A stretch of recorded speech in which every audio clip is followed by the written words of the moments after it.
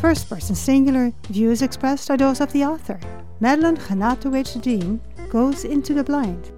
Bundled in layers of green and navy down, we encircled our leader. "Follow me in single line," she said. "When I open the gate, drive slowly. Don't talk, and don't slam any car doors." We followed to a pasture with a pale green blind. It was a rectangle with open windows on 3 sides.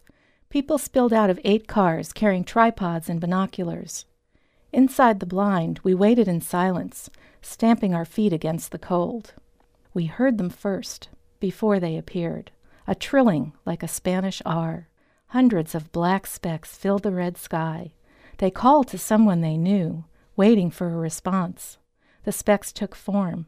They had 6-foot wingspans, gray backs, red heads, and they landed with a splash.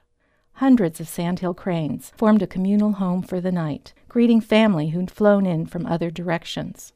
The wetlands in front of us were their last winter stop, our leader whispered, shrinking refuge for birds stressed from their long Alaskan flight. They'd been feeding in the Sacramento Valley during the day, picking at a rancher's leftover rice and corn. But Sacramento was growing.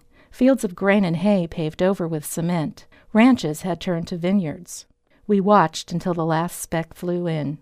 Cameras clicked and humans huddled, until we could see no more. We padded to our cars, careful not to disturb the sleeping birds. And no one slammed any car doors. Madeline Hnatowich-Dean is a writer living in Corralitos. If you would like to share your opinion or stories, send 240 words to firstpersonsingular@ksqd.org. This program was produced by the late Margie Kern Marshall, Laurie Coyne, and Matilda Rand.